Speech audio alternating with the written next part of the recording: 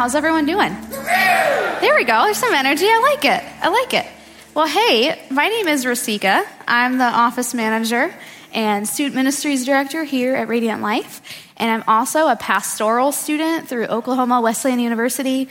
And I have been given the honor and privilege to come up and give a message today. And I'm so excited to come and bring this message that I've been preparing and that the Lord has been speaking to me and through me. And I want to just, first, before we start, I want you guys, we haven't done this in a while, turn to your neighbor and say good morning.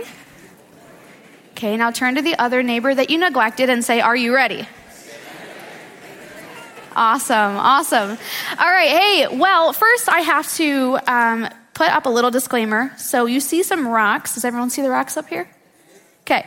First, I'll get to the rocks, and you'll figure out what that's for. The disclaimer is, these are not to throw at me if the message is not what you like, okay? Also, we're not going to throw these through windows, especially the church, but just in windows in general. Let's not use these as weapons. But I will get to the rocks a little later in the message, and you'll see why they're laid up on the stage here. But this morning, we are going to jump back into our series called Upside Down Kingdom, and we've been working through this series the past few weeks, and we've had some really cool little moments where we brought some students up on stage to read scripture, and we'll bring our student up in just a moment. But the Upside Down Kingdom series that we've been working through the past few weeks is talking about God's kingdom and how it seems upside down compared to the world that we live in today, and especially the world that Jesus' followers and his audiences lived in back then.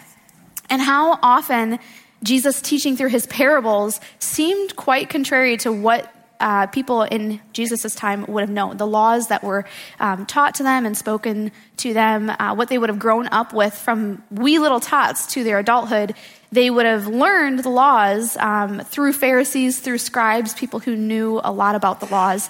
But then Jesus steps on the scene, and he kind of is contrary to what they're used to. And so we're going to be talking a little bit about a parable this morning. And maybe you're new to the church, and that's okay. And maybe you're new to church lingo. That's all right. A parable is simply a way to tell a story in which somebody would understand. So this morning, I'm going to tell you a story of Goldilocks and the Three Bears. If I turn my clicker on here. And when I was preparing this message and I knew that I wanted to put this slide in, I had to do a little bit of research because I do remember the story from a child. However, there's actually two stories to this story. There's the childhood version where most of you probably know, and then there's like the original folktale, and it's a little bit gruesome. But I'm going to tell you a little bit of both of the stories. So Goldilocks, sweet little Goldilocks here, she decides one day she's going to go outside and play. She chases a butterfly, and it takes her into the woods. Well, Goldilocks gets confused and turned around, and she doesn't know directions, like me. And she gets lost, and so she's looking around trying to find somebody to help her get back home. Well, she stumbles upon this house in the woods, and she thinks, okay, I am going to go knock on the door, ask these people for help. Well, she knocks on the door, and the door opens. And so, like any regular person, she walks into this house. Well, Goldilocks, she is just hypnotized by this amazing aroma of porridge that is on the table, and so she decides, I am actually going to taste test this food that's in this random stranger's house. I'm sure they won't mind. So she goes to the first big bowl, and it's hot, and she takes a bite, and she says, this is too hot. I don't like it one bit. She moves on to the middle bowl, and she says, oh, this one tastes okay, but it's still a little cold. Again, not my favorite. Then she finds this little baby bowl, and she says, this one is it. This is amazing. It's not too hot, not too cold. It's perfect. So she proceeds to eat all of the porridge in this tiny little baby bowl. So after her belly is full, she moves on to the living room and thinks, I'm just going to sit down, wait for the homeowners to return, and then they'll be able to help me get home. Well, she goes into the living room and she sees 3 chairs. Again, a big, medium, and small chair. So she sits in the big chair. She says, this is too firm. Don't like this one. She moves to the middle chair and says, this is too squishy. Don't like this one either. Then she moves to the little baby chair and she says, this is perfect. This is like the recliner of all recliners. This is like what you sit in when you watch college football on a Saturday. You zone out, you nap out. So she's sitting there getting comfy and cozy, and the chair breaks. All right? And she says, well, what am I supposed to do now? My belly's full. I'm waiting for these people to get home, these homeowners to get home so they can help me. I know what I'll do next. I'll go up to their bedroom and sleep in their bed. Again, I don't know how many people go into houses and sleep in other people's beds, but Goldilocks decides it's a good idea. So she makes her way up the stairs, finds the bedroom, and again, 3 beds, all right? So she climbs into the first bed, and she says, this is too firm. This is not going to work. So then she moves to the middle bed and says, no, again, too squishy. The middle chair, the middle bed, squishy. Then she makes her way into the third small little bed, and she says, this has got to be a Tempur-Pedic, because this is great. And she goes to sleep with a full belly, expecting the homeowners to return. Well, the homeowners do return, and the homeowners are bears. So they walk into their house, and they say, somebody's been here because our porridge has been eaten. And the little baby bear says, well, my porridge is gone. They say, okay, let's look in the living room, make sure that, the person still isn't here. They move to the living room, and they say, well, our chairs, they've been sat in, and this doesn't look right. So baby bear goes, well, you know what? My chair is broken. Like, why is all my stuff getting taken and broken? And then they move upstairs, and Mama Bear and Papa Bear are saying, our beds have been slept in. This is a little weird. And Baby Bear says, yours may have been slept in, but I've got somebody sleeping in my bed right now. The childhood version story would say that Goldilocks woke up to 3 bears around her, got so scared that she ran out of the house, found her way home. The traditional story is that the bears ate Goldilocks. I think if you're going to stumble into a house that is owned by bears, you kind of deserve what you get. But this is the way that Jesus taught. He taught in story fashion, in a parable that helped his audience understand what he wanted to teach them about the kingdom of heaven, about his Father's kingdom. So it just was an easier, simple way to get the moral of the story across to his audience. And very much like the moral of this story, which is to not go into strangers' houses, Jesus taught in this fashion. So this morning we're going to look at Matthew 7:24, and we're going to read about the parable of the 2 foundations. And through this series, we've had students come up and read. So I'm just going to ask you as a church body to stand. And I'm going to have Sophia come up, and she's going to read our parable this morning.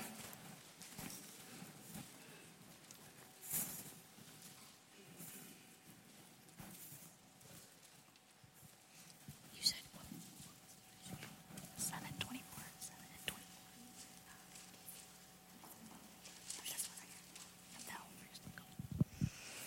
Therefore, everyone who hears these words of mine and puts them in practice is like a wise man who built his house on the rock. The rain came down, and the streams rose, and the wind blew and beat against the house, yet it did not fall, because it had its foundation on the rock. But everyone who hears these words of mine and does not put them into practice is like a foolish man who built his house on sand. The rain came down, the streams rose, and the wind blew and beat against the house, and it fell with a great crash. When Jesus had finished saying these things, the crowd were amazed at his teaching, because he taught as one who had authority and not as their teachers of the law. Thank you very much. Can we give her a round? You're good. Thank you. Awesome. Well, hey, I'm going to pray for us this morning before we jump into the message. And so, Heavenly Father, thank you so much for the opportunity to gather here today. Lord, we just thank you so much for your love and your protection. And we just pray that you just open our hearts and our ears and our mind as we just tune in to hear from you and your word. Lord, allow us to leave with this message permeated on our hearts. And Lord, allow us to live by your teachings. In your name we pray. Amen. All right, so we're going to go through this passage again. We're going to break it down just a little bit more because there are a lot of good things within the passage that I think get skimmed over quite a bit when we read through it. So if you have your Bible, tablet, you're a note taker, now is the time to get those things out, get prepared, and get ready. And here we go. So Matthew 7:24 through 29, verse 28 says, when Jesus had finished saying these things, We're going back. There we go. Therefore, everyone who hears these words of mine and acts on them will be like a what man? a wise man who built his house on the rock. See, Jesus doesn't say, just hear these things and don't do them.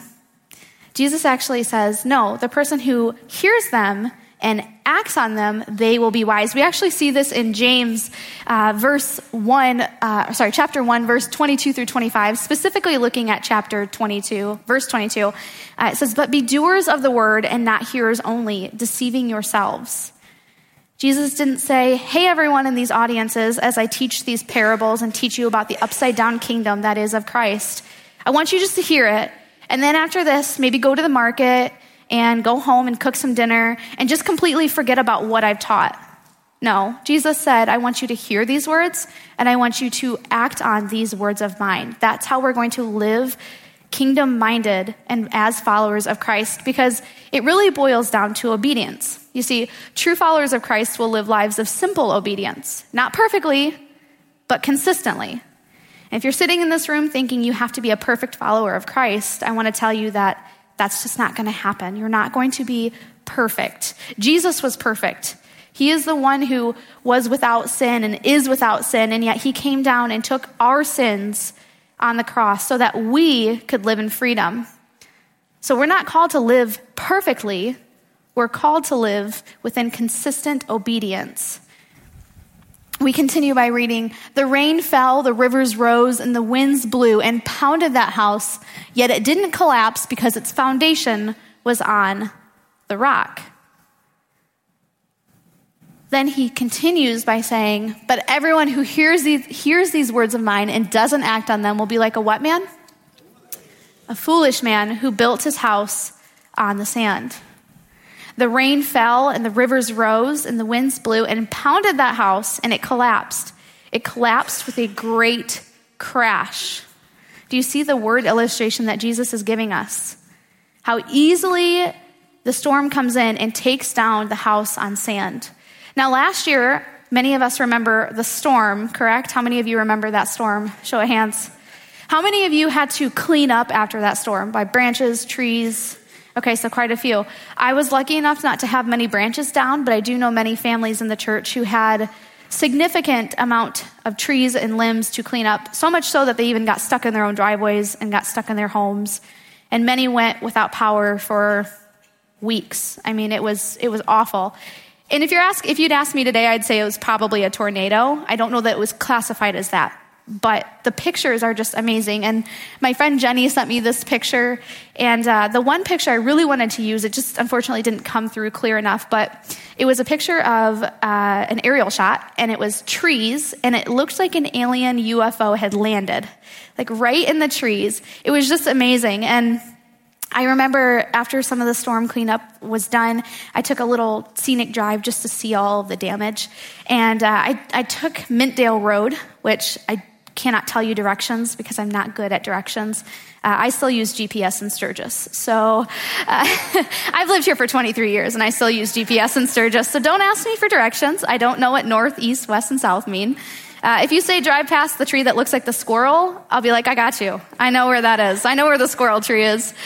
However, I took a drive down Mintdale Road, and it's just amazing to see that a storm that we didn't really predict or know the severity of it caused this much damage. And I think as I was preparing for this message this week, I honestly related to these trees a little bit, because throughout storms in our lives, though we're still standing like these trees, you may feel like this after you've gone through a storm in life. You may feel like, I'm still standing, but the branches and the damage have happened. And I'm okay, but I'm not okay. And so Jesus paints this picture for his followers and for his audience as well. He says, listen, you're going to go through storms in life, and you're going to have really hard times, and there may be some damage left behind. So know your foundation.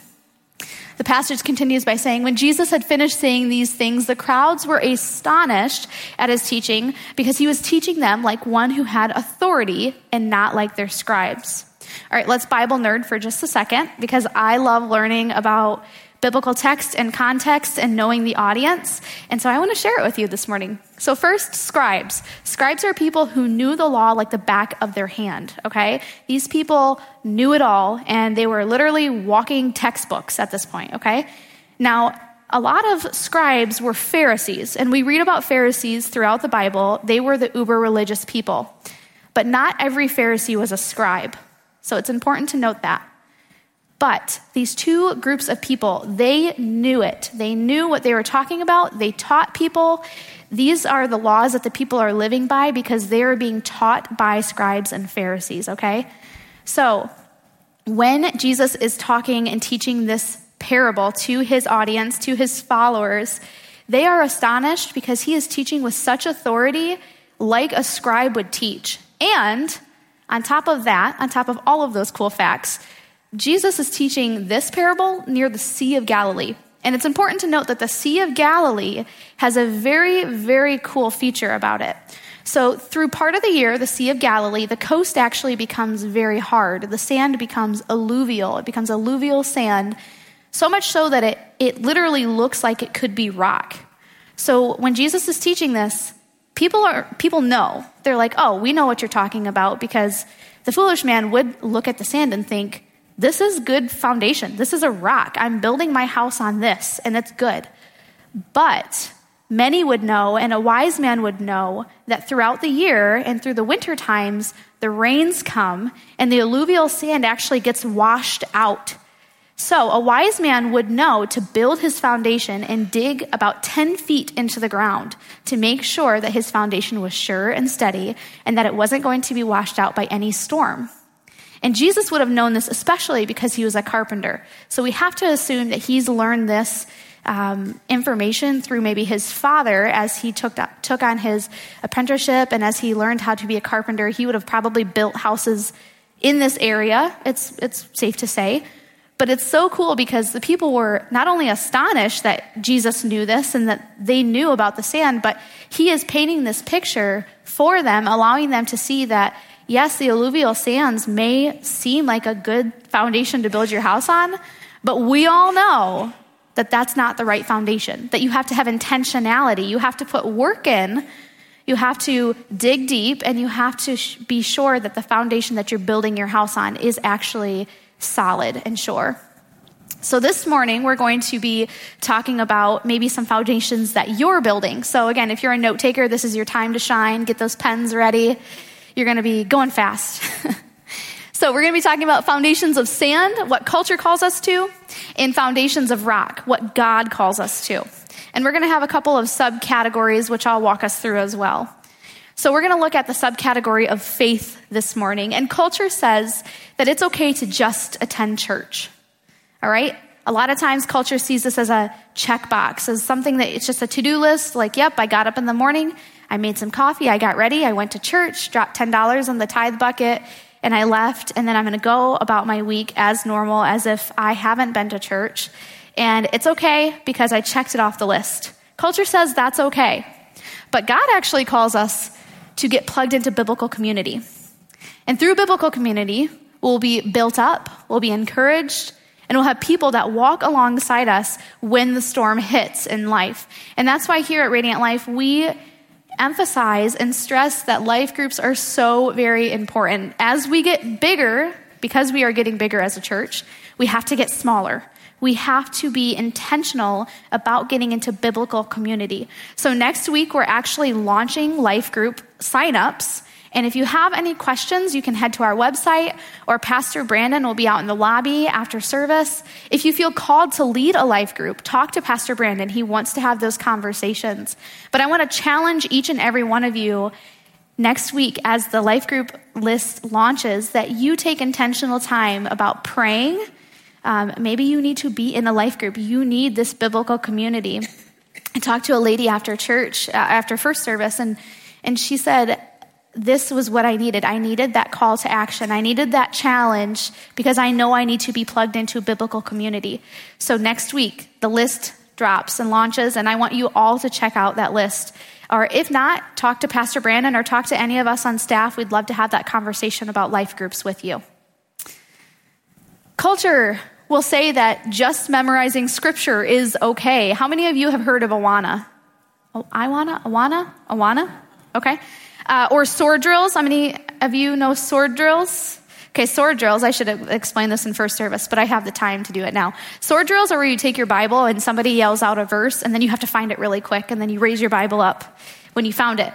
So culture would say, that's okay, just memorize scripture. And I think a lot of us sitting in this room know the I would say the motto or the main verse that we all should memorize is John 3:16.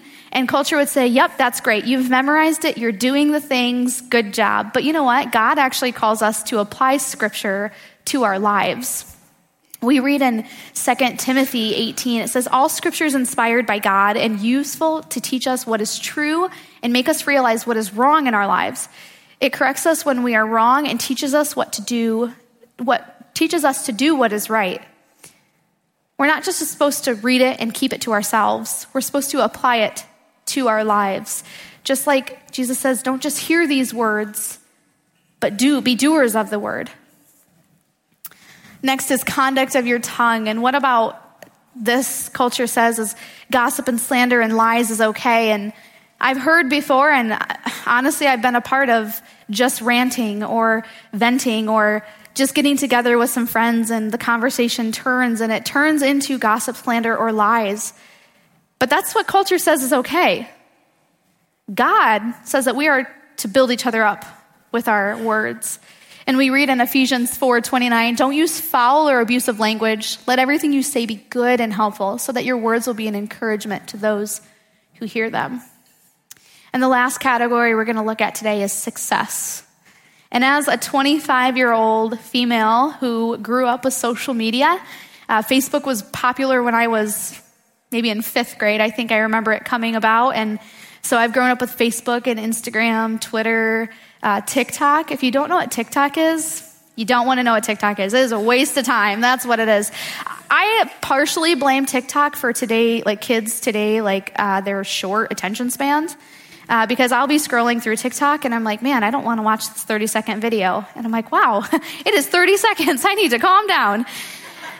TikTok is a waste of time. Don't check it out. But I've grown up with social media as kind of this almost a precedent of what I don't have. And it's so easy to compare. It's so easy to see people on social media or even just in the midst of conversations that you've had with people, hey, how are you doing? Oh, I'm doing great. I've done this and this and this. And it's so easy to become jealous. And society says that's okay because what you should do is you should actually strive for more. That's what society says. Society says what you have now is not okay. You should actually get this, this, and this, and that will make you happy. But God actually says that we're called to be content. We read in Philippians 4:11 that Paul is writing a letter to a church, and he says, not that I was ever in need, for I have learned how to be content with whatever I have. So what would it look like for you to be content today?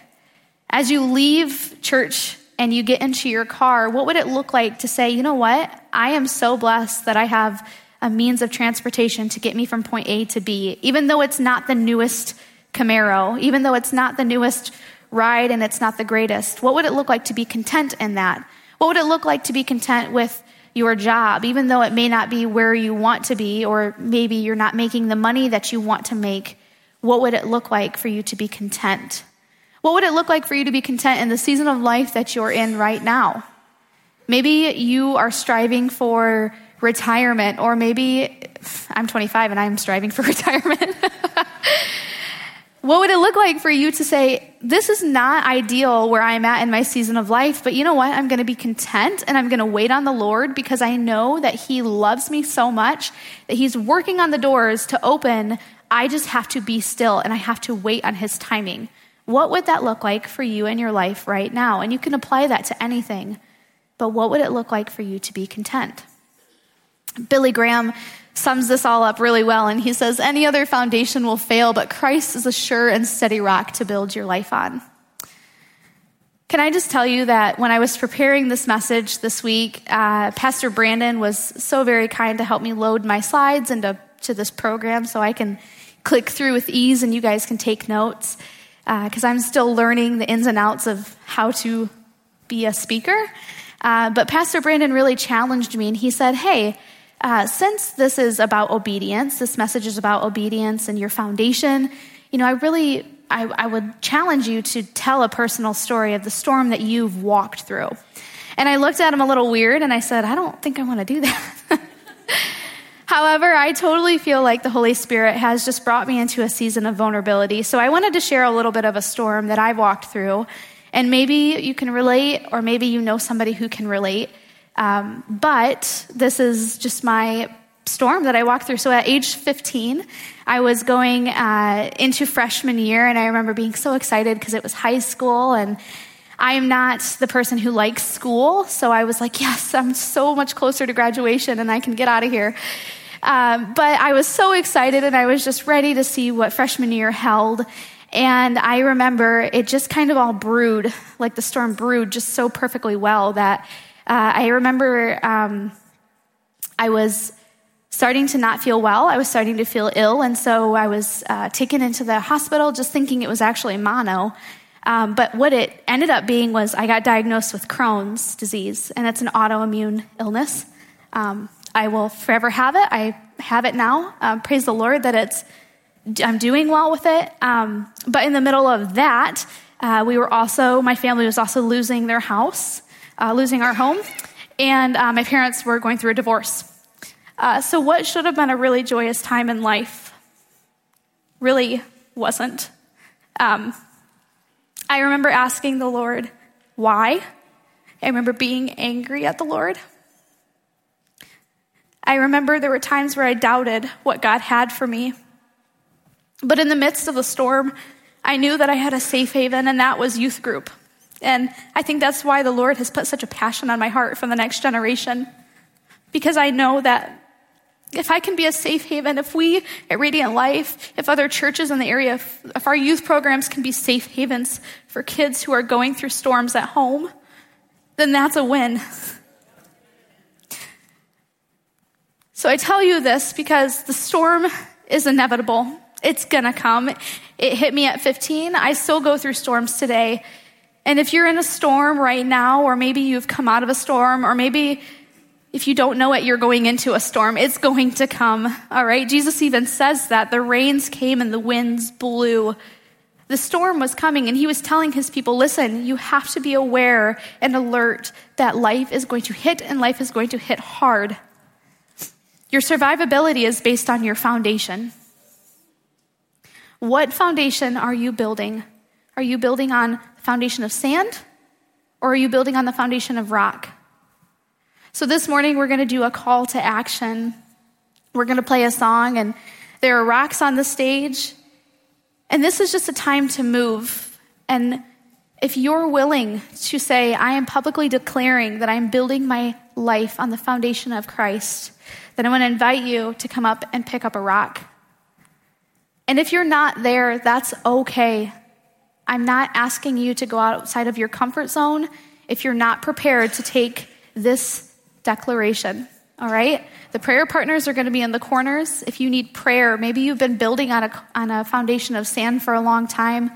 Maybe you don't really know what it looks like to build on a foundation of rock, and you just need prayer. They're going to be down there. Everything that you talk to them about is confidential, but they want to pray with you. It would be an honor and a privilege to pray with you.